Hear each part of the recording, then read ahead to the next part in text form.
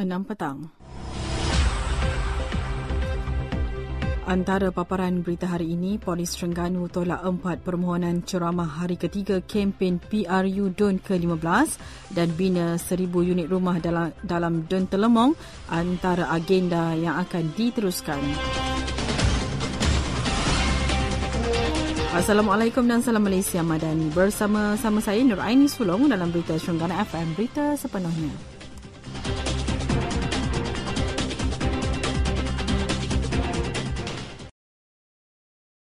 Polis Terengganu menolak 4 permohonan ceramah pada hari ketiga kempen PRU DUN ke-15 kerana tidak menepati syarat. Ketua Urusetia PRN Polis Kontingen Terengganu, Asisten Komisioner Nur Halim Nordin berkata, 3 daripadanya daripada PN manakala 1 daripada PH. 4 permohonan itu antara 57 permohonan ceramah yang diterima setakat semalam. Sehingga kini polis belum menerima sebarang kejadian yang tak diingini sepanjang tempoh berkempen dijalankan. Sehubungan itu, semua pihak diharap dapat meneruskan kempen secara berhemah tanpa menimbulkan sebarang bentuk kekacauan dan provokasi. Hasil pemerhatian polis mendapati kebanyakan kempen calon dan parti bertanding masih pada tahap sederhana. Sehingga kini 10 permohonan kempen secara tinjauan mesra dan 1 permohonan kempen melalui kenderaan bergerak daripada Barisan Nasional dengan kesemuanya diluluskan.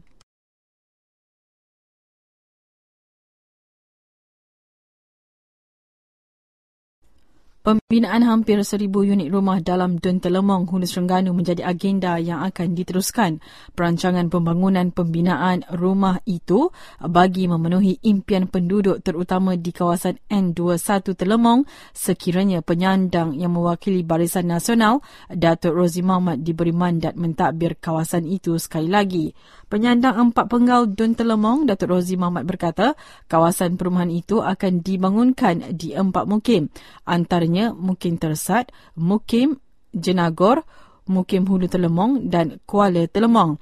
Selain itu, pusat komuniti desa juga akan dibangunkan di kawasan berkenaan sekaligus membuka lebih banyak peluang pekerjaan kepada penduduk setempat. Beliau ditemui selepas menziarahi pengundi ditemani isteri Tuh Puan Suhaiza Abdul Malik di sekitar Kampung Padang Star, Hulu Terengganu. Terdapat 21,480 pengundi yang akan menunaikan tanggungjawab mereka pada PRU DUN ke-15 12 Ogos nanti.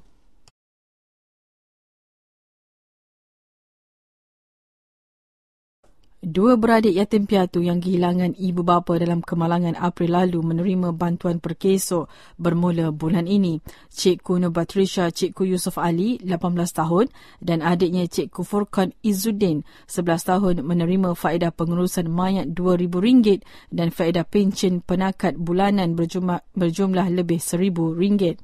Bantuan diserahkan kepada ibu saudara mereka, Fatimah Ahmad, sebagai penjaga sehingga dua beradik itu berusia 18 tahun atau sehingga tamat ijazah. Sumbangan itu dapat meringankan beban dia dan juga suami alias Abdul Rahman menampung kos rawatan, persekolahan dan kegunaan harian anak saudara itu. Sebelum ini, saya dan suami hanya bergantung kepada hasil perniagaan kedai runcit dan sumbangan orang ramai untuk membeli keperluan seperti lampin pakai buang. Selain itu, dua beradik Fatimah turut mempunyai tanggungan 3 orang anak yang masih bersekolah.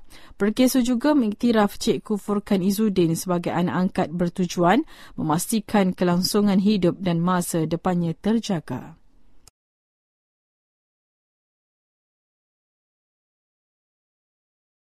Majlis Sukan Negeri memberi jaminan keputusan PRU DUN ke-15 tidak akan menjejaskan laluan perlumbaan LTDL. Ketua Pengarahnya, Datuk Ahmad Sapawi Ismail berkata, laluan bagi perlumbaan itu dijadualkan bermula 23 hingga 30 September ini. Bagaimanapun, jika berlaku sesuatu di luar jangkaan seperti cuaca buruk dan juga banjir, pihaknya akan membuat keputusan secara ad hoc. Setakat ini, persiapan LTDL berjalan lancar dan sekretariat sudah ditubuhkan. LTDL 2023 melibatkan laluan di 11 negeri. Ia akan bermula dengan peringkat 1 dari Kertih ke Kuala Terengganu sejauh 184.4 km dan peringkat kedua di Kuala Terengganu ke Kota Baru sepanjang 186.2 km. Sekian berita disediakan Nur Azila Matsani. Assalamualaikum dan salam Malaysia Madani.